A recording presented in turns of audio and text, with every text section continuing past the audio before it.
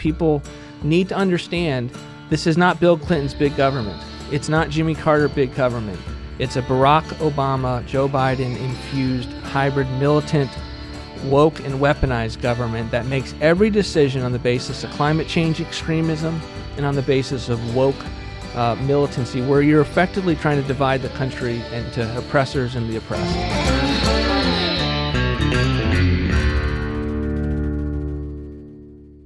Welcome back to the Kevin Roberts Show. In this episode, you are in store for some serious business. By that, I mean, we're going to have some fun, but we're also going to talk about substantive changes in American policy that will increase our freedom. And we're going to do that with my very good personal friend and a former colleague here at Heritage. He was vice president of Heritage Action for America. He went on to run the Office of Management and Budget, and now president of the Center for Renewing America, Russ Vought. Thanks for having me, Kevin. You're a busy guy. Thanks for being here. Oh, it's my pleasure. Good to be home. Thank you for that. For people who think, we were joking off camera about the fact that you only used to deal with spreadsheets. Tell us your story about how you got to do what you do, obviously including your stint here in the Heritage Enterprise. But when you and I got to know each other, you were running OMB very impressively, and now running a very important organization that is obviously part of the conservative movement, but part of something we're going to be talking about later in the episode, Project 2025. What's Russ's story? Sure. I mean, I was a budget staffer, and Phil Graham was my first boss, and you know him from Texas, and said, if you do budget, you do everything. And so I really took that to the heart and spent 12 years in the House and the Senate working on budget policy, Jeb Hensarling in the House. But I got to the point where if you're going to have lasting change, you got to have an outside game. So you could spend your whole career encouraging members to vote a certain way from the inside, but I wanted to go and share what I knew, what I learned, and tell the grassroots. And so I came to Heritage, was here for 6 years, helping build the Sentinel program, and really an opportunity to make sure that the grassroots had as much knowledge as a member of Congress. And that's really what I think you should aspire to in the grassroots. It is a high information game, as opposed to what you often hear, which is you need to dumb it down for the grassroots. Totally false. And then President Trump wins and have an opportunity to go back and start doing budgets again, and participate in that administration and learning a lot of what I had put together for a long time. And it's not all green eye shades. It's, I do like to make fun of my class of people as a bunch of propeller heads. But you really are at the center of the ability to control that policy issue when you're talking about budgets. So I want to home in. We'll talk about budgets because we're going to talk about debt ceiling, but I don't want to lose a thought that I currently have, which is something really astute that you mentioned that I think resonates with the audience, but maybe if there's a member of the audience who doesn't do grassroots work per se in the way that, say, Sentinels at Heritage Action do, or the way the folks who support Center for Renewing America do, information is currency. And one of the things that actually gets me angry, I mean, not just frustrated, but angry, I know it does for you too, is when elitists in D.C. say we got to dumb down the information for the grassroots. You have an example or two of when you participated in giving the grassroots information, and with that, they prevailed on a really important policy? Sure. I mean, the situation with the 20 and in the work that they did to have a consequential vote with regard to the speaker, and are we going to have paradigm-shifting speaker, or are we going to have a paradigm-shifting result? And we got the latter, and I'm thankful for that. But the way this D.C. would work is you would have, some trumped-up argument where you say, no one's running. No one's running. The member goes home, they says the grassroots, you're misinformed. There was no other candidate against Kevin McCarthy. And so this time we actually orchestrated and planned to deal with the memes that we knew what would come. But that's the type of example that the cartel goes home and they tries to kind of mansplain it to their grassroots, right? And you got to be able to arm them to say, what is a motion to vacate? They're going to they're going to know what a motion to vacate is, a vote of no confidence, right? But you've got to be able to talk through the procedure. And my view, Kevin, is that you can't be influential and effective if you don't know the 3 Ps: policy, politics, and process. And if you divorce yourself from any one of those 3, you're going to be ineffective. And we want that to be the case of the members of Congress that we deal with, and we want the grassroots to be aware of that as well. And if they get that, they will be influential, and then they can save the country at the local level, local statesmanship. Is it your sense, well, are we 3 months in, 2.5 months into Speaker McCarthy's tenure, where we've had a paradigm shifting process, that we're reaping fruit from that, or we're close to reaping fruit from that? This is a question I get a lot as I travel around the country. Was the juice worth the squeeze? You and I both think so, but what would you say to people who are constructively critical of it? I think they should be optimistic, and that's not something you often get from me. That alone is newsworthy. Right? We broke some news there. But people want to look at this from the same filter as they have for the last 12, 15 years. And what I'm encouraging people is power has shifted in a fundamental way, and it takes a long time to see that. But we're not in the Old Testament, and we're in the New Testament. And you got to give it a little time for the actors themselves, the members of Congress in the arena, to both step into their new suits and perform with the confidence of what they just accomplished, and to have the power structure deal with that. And I've not seen anything. I've been telling people, I think Kevin McCarthy has a chance to be a historic speaker, and I was his biggest critic. But he has to step into that and allow transformational House paradigm to actually work. And I have seen nothing to dissuade me that he is taking a step back. But people want instant moment by moment. It's going to take weeks and months to have this play out. Yeah, and for what it's worth, and you know more about this than I do, but I agree enthusiastically. I mean, that's been our experience at Heritage and at Heritage Action the last few months. Is the Speaker's office, the Leader's office, the Whip's office have been very welcoming for those of us who are known as stalwart conservatives, and also willing to take some differences of opinion without stonewalling us, which is usually what the conservative movement gets, right? Yep. You know this better than most. So we're also optimistic. To the point of hopefully remaining optimistic, there will be some important test votes. And you and I have worked formally and informally together on border security over the last couple of years. That seems to be a looming vote that's coming up this spring. But the one where you were dialed in, and I would argue really leading the policy and messaging for the conservative movement, is the debt ceiling. So not that we need to dumb this down for this audience. We want to give them information. What's the situation? What's the landscape? What's your prognosis of how that will play out? Yeah, the best way to understand the debt limit is we have a balanced budget amendment in statute, right? So everyone says the federal government needs a balanced budget. I would take it, but we have one. It's called the debt limit, and we overwhelmingly increase it every other year. And it has to be a moment where you get a paradigm-shifting result with regard to spending and government and the administrative state. And right now, Joe Biden needs a debt limit. Every president does, and it's going to give House conservatives massive leverage beyond what they have in terms of just having control of the House, a very small control. At the end of the day, Janet Yellen has to go into the Oval Office and says, Joe Biden, you're going to cut a deal, and you're going to do it today. Because every president has to cut that deal. And as a result, it gives a huge opportunity, if they can get the message right, the ask right, and I think they're well on their way to doing that in the House, to say, you're not going to get past this checkpoint unless we get a massive amount of spending cuts. My personal view is that should be about the bureaucracy crushing. That for too long we have fought about Social Security and Medicare, which need reform. But if you were to ask me to put on the top 20 list of issues that I'm concerned about at night, in the morning when we wake up, those two are not one of them. What is most concerning to me is the woke and the weaponized bureaucracy that is oppressing the American people. And you and I talked with them all the time when we go around the country. We'll be having lunch with someone, the EPA just flied by, took pictures of me and accused me of this, that, and the other. And I'm like, no, I'm not surprised by it. But people think this is just the FBI and DOJ. It's not. It's the EPA. It's putting a 77-year-old Navy veteran in jail for building 4 ponds on its ranch to fight wildfire. He died before his case was cleared and his reputation was cleared. There are examples like that at every single agency, and I believe that the way that you deal with your fiscal house is to go after the easiest of the spending by reducing, cutting, and eliminating that woke and weaponized bureaucracy that is armed and militant in a way that people need to understand This is not Bill Clinton's big government. It's not Jimmy Carter big government.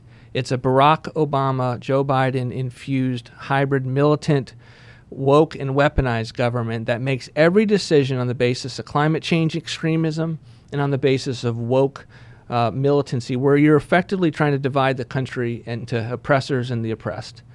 And that's what I saw at OMB. Every decision they made had this filter, and that's only been amped up since we left. And so that's where I want them to focus the debate with reckless abandon and take the debate to the country. Look, these things are opportunities for us to cut through the liberal media. I want to cut through the liberal media. And so the next 6 months, I want to have no other debate than the next 6 months. Did you know the federal government is oppressing you? It's woke and it's weaponized. And I want you to tell me all the stories in your community about the way that is true. And we're going to win that debate, Kevin. So there's a lot of things that they're fighting for. That's my highest priority. I'm very optimistic for how this looks because at the end of the day, House conservatives have a real seat at the table. So, it's not going to get, dumped in a cul-de-sac without, a fighting chance. So, and a couple of those conservatives who are now in the Rules Committee, Chip Roy, Ralph Norman, are real stalwarts. Yeah. And other members of that committee are very good too. But this, I think, what got lost in a lot of the rather vapid commentary about the speaker's race, including by outlets we would usually trust, at least for 3 or 4 days until they changed their tune, was that the process is a vital part of it. As you said, it's one of your 3 Ps. Mm-hmm. And for too long, stalwart conservatives, movement conservatives have said, I'm going to leave the process to other people. You've been a great coach for the movement in saying we got to be focused on it. All of that to say, how do you see the debt ceiling fight playing out, like month by month? You travel the country as I do. Invariably, I get the question, as I did last night, and what month are we on the brink of defaulting? Well, we should never be on the brink of defaulting because that's ultimately a presidential decision, and he will always have the necessary resources to pay for the amount on Treasury principals and interest, period, end of story. The debate really is about, well, what counts as default? So is every last grant that Tony Fauci sends to the Wuhan Institute, does that need to be timely paid? Is that really the full faith and credit of the United States? And I would say no. And they would say, well, that's default by another NABE. I mean, I'm happy to have that argument, okay? So we're going to have that debate. But what I really see the timing is very soon, I think the House conservatives will come out with, and the full House majority will come out with what their debt limit proposal is, and that they will pass that. And that will be in the next couple of weeks. And that will be sending a proposal, putting the Senate on notice and sending it to the White House and saying, you got to negotiate. So you can do it today, or you can wait till we actually have close up to the actuaries are saying the X date, which is when things get real. We can have that debate at any time in the next several months, and I think it'll, depending on how we win the narrative and the message, and you and I will have a lot to do with building a groundswell around the country to help these members. He'll have to come to the table, and and this will really get real towards the end of May and June. Thanks for that. A related question, and that is on Social Security and Medicare. Agree fully. It's not part of the conversation now, but for our audience members who find it a little frustrating, and for some of them more than a little frustrating, that we're not even allowed to talk about it at this time. Explain the tactics behind that, but also at what point do you think from a policy and political point of view the conservative movement does need to be talking about that? Sure. And I would just say I've supported all of these reforms. I've been a part of writing them for senators and members of Congress. So it's not that I don't think that they're a problem. It's that political capital is a finite resource, and that we lose, and I believe we've lost for many, many decades because we have not been careful stewards of political capital and thought carefully about the fights that we want to have and need to have to base, as statesmen should, the most critical fights that we would need to have. So we put forward a budget, and they were modeled after our budgets at OMB, where we have $9 trillion in spending cuts. Third of that is discretionary, woke and weaponized bureaucracy, and 2/3 is mandatory, right? We do not touch the benefits of Social Security and Medicare, not because they are not actually unsound, and they are, but because I actually want to get to the point where we someday get to reform those, because the American people have come along and been part of cutting the easy stuff, then the less easy, then the somewhat hard, and then the stuff that requires a lot of a conversation about. And my view is just the kind of view from the diner. You know, I'm the son of union workers, and so I process everything politically from the diner. You're going to try and tell me that after I've been paying into Social Security and gave the federal government a surplus for decades, you're going to tell me that's the first thing we cut, as opposed to the Bob Dylan statue in Mozambique or the LGBT activists in Senegal? Really? That's the first thing you're going after? Because they're not paying attention on the day-to-day. They're seeing the narrative. What's the fight about going across the TV screen? What's being talked about in that diner?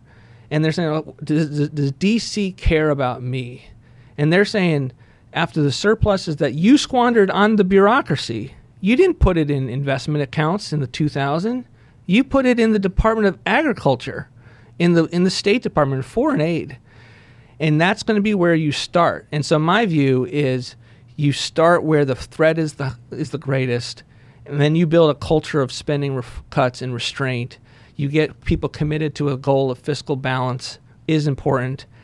And then you will get to a point where you can actually deal with these big, immovable spending. I look at it as in the way a family does. You know, when you have a fiscal excess in your family, you don't start with the big stuff. You start with the entertainment and the out-to-eat budget.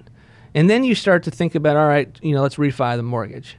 That's, I think, that's a credible political strategy that I think we would have more success with. And at the end of the day, I would just say, the other side's been tried. My side's never been tried. Can we just try something else that hasn't led us into a fiscal cul-de-sac? And it seems as if your comment about political capital being finite, which is so true, bears out here, because if you follow this chronological approach, it's incremental, but each step is incrementally harder. Yeah. Not only are we building as a movement, but also as a country, which I think you're begging for, the muscle memory of having these subsequently harder conversations.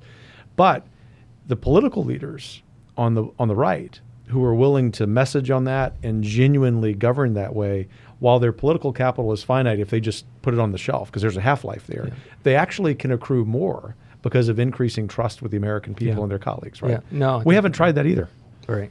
No, I think, and I don't think people should stop working on these things. You know, we need paradigm shifting policies everywhere.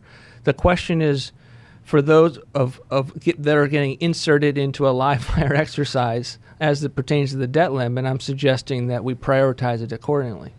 So I'd hear from you, Russ, Vought, you're at least cautiously optimistic that the debt limit issue is going to go well. I'm optimistic. I mean, we live in D.C., right, or its environs, and so you can't be too... I'm not used to this level of optimism. Yeah, I mean, as it pertains, I like where we sit today. A lot can go wrong. 1,000 things can go wrong. But as of right now, I'm excited about where we are because of the power that we shifted, and it really was a power-sharing agreement.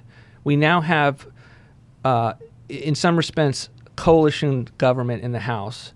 The coalition of House conservatives have real power, and that's what I'm excited about. Is there a lesson or two or more from your time at the Office of Management and Budget that's been really helpful as you've helped shepherd many of our congressional leader friends through this process? Well, I would say, in coming from my time here and my time in OMB, that I did learn that there are members there, I won't say more, but there are a lot of members that if you arm them, they will be with you. And there is a fear in public office of being run over. So I like to tell people, we are going to push you into oncoming traffic. But we're going to do everything we can to clear the first lane so that you don't get run over.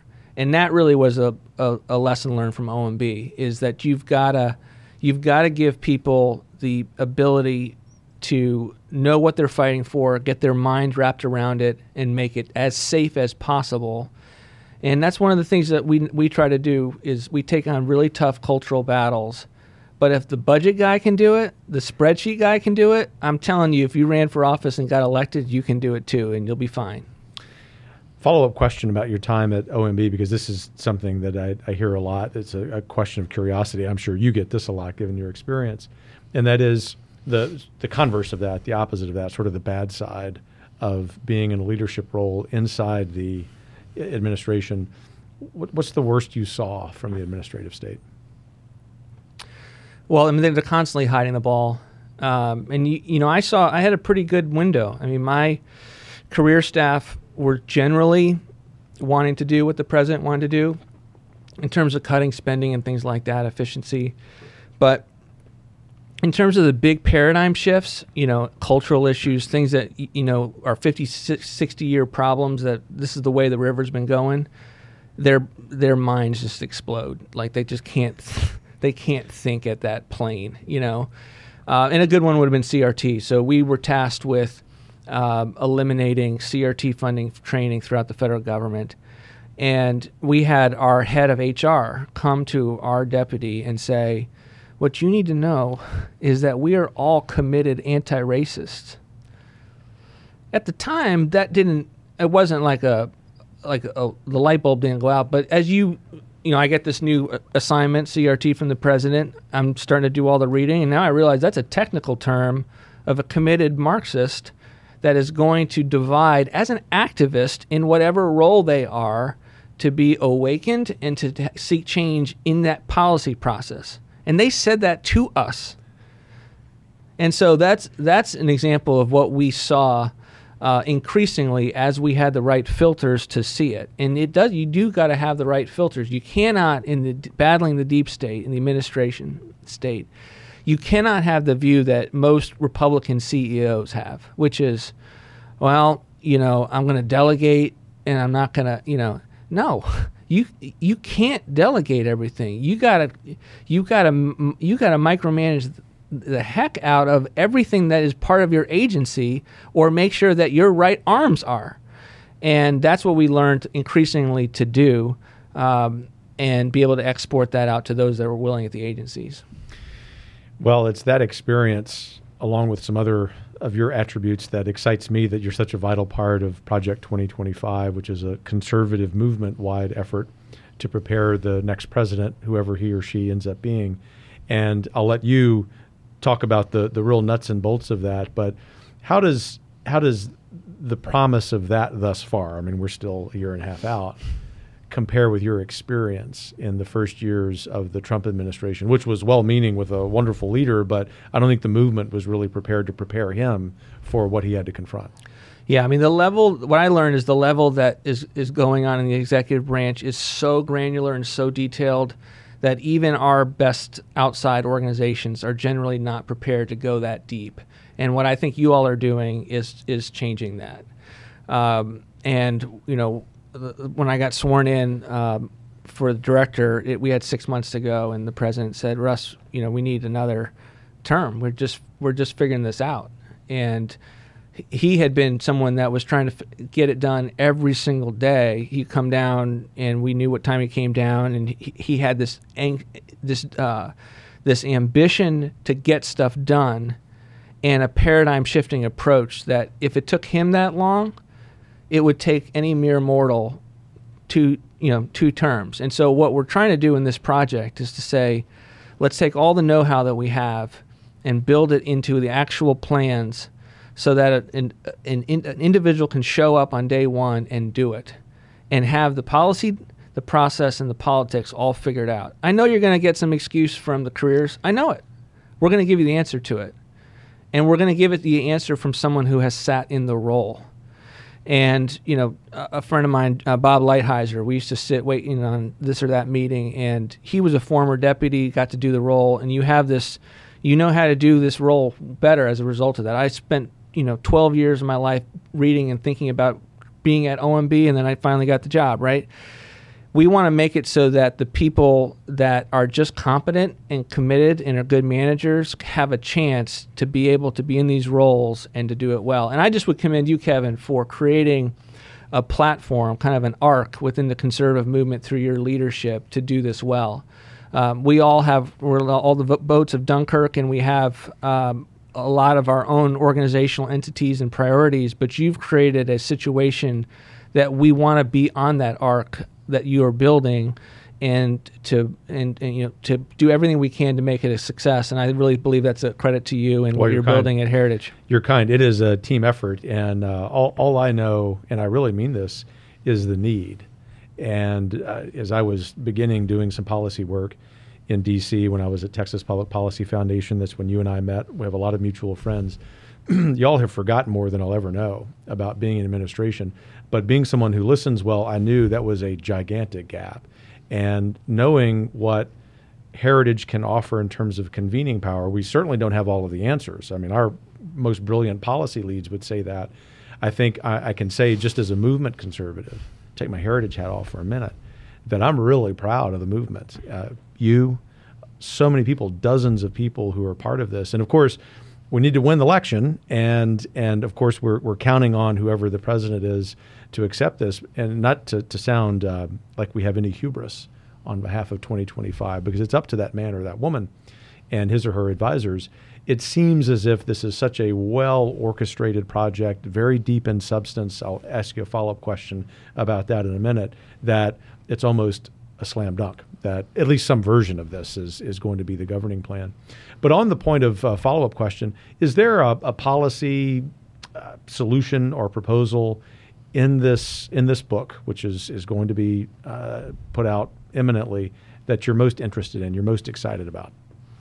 Well, I think one that's gotten a lot of press is Schedule F. And Schedule F was something that materialized at the end of the administration that the president did, to be able to say that if you're working on policy for the president, you're an at-will employee. And we implemented it, or we're on the cusp of implementing it, and it's like, the level of discord within our agency was high. But it's going to be groundbreaking, and to basically put this with the imprimatur of Heritage, say this is an expectation that we have, is going to be big. But those are the kinds of things that are systemic wide, that chapter by chapter, it gives the transition an opportunity to say, look, it's the wrong man or the woman if they're not willing to go along with these recommendations. And because I've been a part of the chapter building, and it's been movement wide. And when there's a disagreement on something, you've kind of provided both approaches. And I think that's the right way, because what's critical for this, we could all spend our next 2 years of our life doing this. If the candidate who wins doesn't use it, there's a huge problem. And so we've got to figure out, and I think we're on the road to doing this, to making it so that we are focusing the way they are on the most credible threats to the country. And I think I've seen that in the book. Good. And one follow-up question on that before moving on to the work that the Center for Renewing America focuses on. And that is, for someone in the audience who's entertaining the thought of tithing a couple years, 4 years, maybe longer, to the Republic by working in the administration, what advice do you have for them right now? To do it. I mean, we're not going to save our country if you're not willing to get in the game. And, I got into politics really at the tail end of my senior year. I've had some time to do an elective, and I read Dietrich Bonhoeffer's Letter and Papers from Prison, which had a definition of responsibility, which is not armchair criticism, but actually getting and sitting and engaging and making mistakes, but being willing to accomplish all that you can, because that moment has been given to you by God. And so that person that's thinking through, and they're tired of watching Fox News, and they're tired of watching and reading and being frustrated, they have a chance to help us save the country. And they will be prepared if they are doing the right things to get ready for that moment, hitting the books, figuring out where they could be useful, having a game plan, thinking through, learning as much as you possibly can. We talked about it in the Sentinel program. Know, grow, and go. Know the issues, the policy, the process, the politics. Grow your network of influence, get in the game, and then go out and lead and save the country. And if 1,000 people do that, we're going to save the country. It's that simple. Yeah, it is that simple. And people are going to school board meetings knowing the cost that they are going to bear to defend their kids. They're going to get called the names, right? If you're going to step into the arena on behalf of the next administration, you're going to get called a bigot like I did when Senator Sanders went after me. You're going to get called an appeaser if you question the foreign policy. regime. Like, look, that's the way they play. It's okay. You have a whole army out there, the country that loves you and cares about you and supports you. Go out there and save your country, come what may, and we will save this country. Tell us about the work of CRA. Yeah, I mean, CRA we're trying to pick big national issue fights on the most strategically cultural issues. And my view is that we've been too secular, too imperialistic, and I got to be careful how I say this, too individualistic in the sense of being too libertarian, in that we love our individual freedoms. But what are those freedoms in the context of bad communities and unjust laws? And so we're always trying to regain and pick big new paradigms in those areas that help us to seize the moral high ground and actually win. So that's critical race theory, big tech reform, which you guys have been fantastic in, or providing a new concept of how to deal with the border. It's an invasion. There are constitutional tools because you're willing to call it an invasion that don't exist if you're in federal immigration law. That's a paradigm shift that's going to get you called a racist. Those are the types of issues that we like to focus on. And then we're like that, that part of the movement that picks a fight, and then we call up and we say, hey, we picked a fight. Can you guys help us out? Got that call a couple times. That's right. Answer's always yes. Exactly. Yeah. What's stuck in my mind is this metaphor. I guess I will never forget this as long as I live.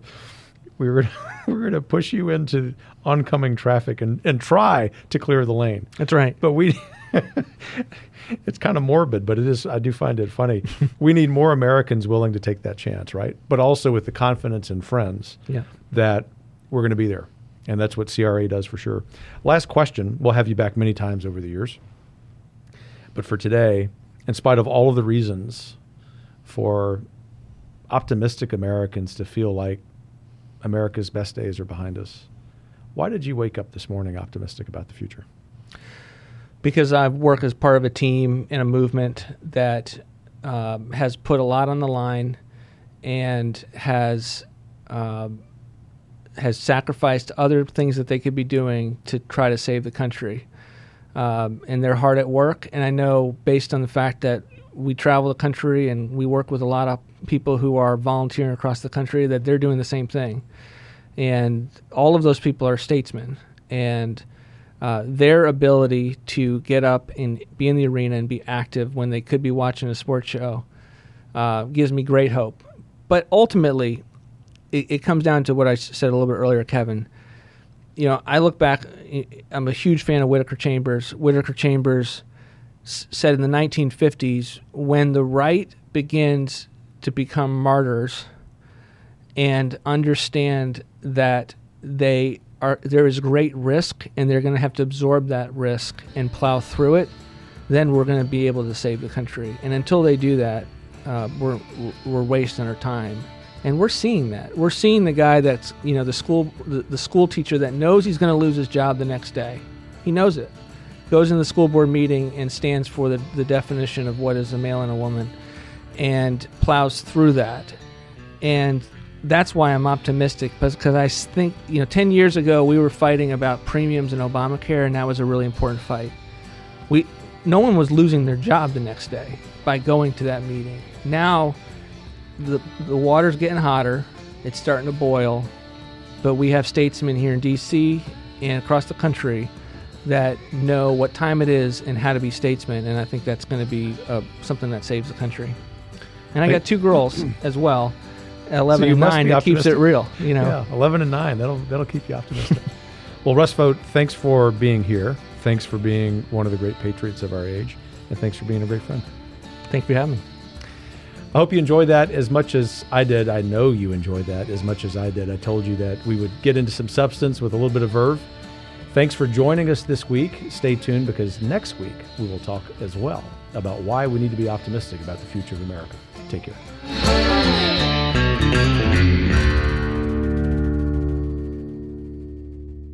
The Kevin Roberts Show is brought to you by more than 500,000 members of the Heritage Foundation.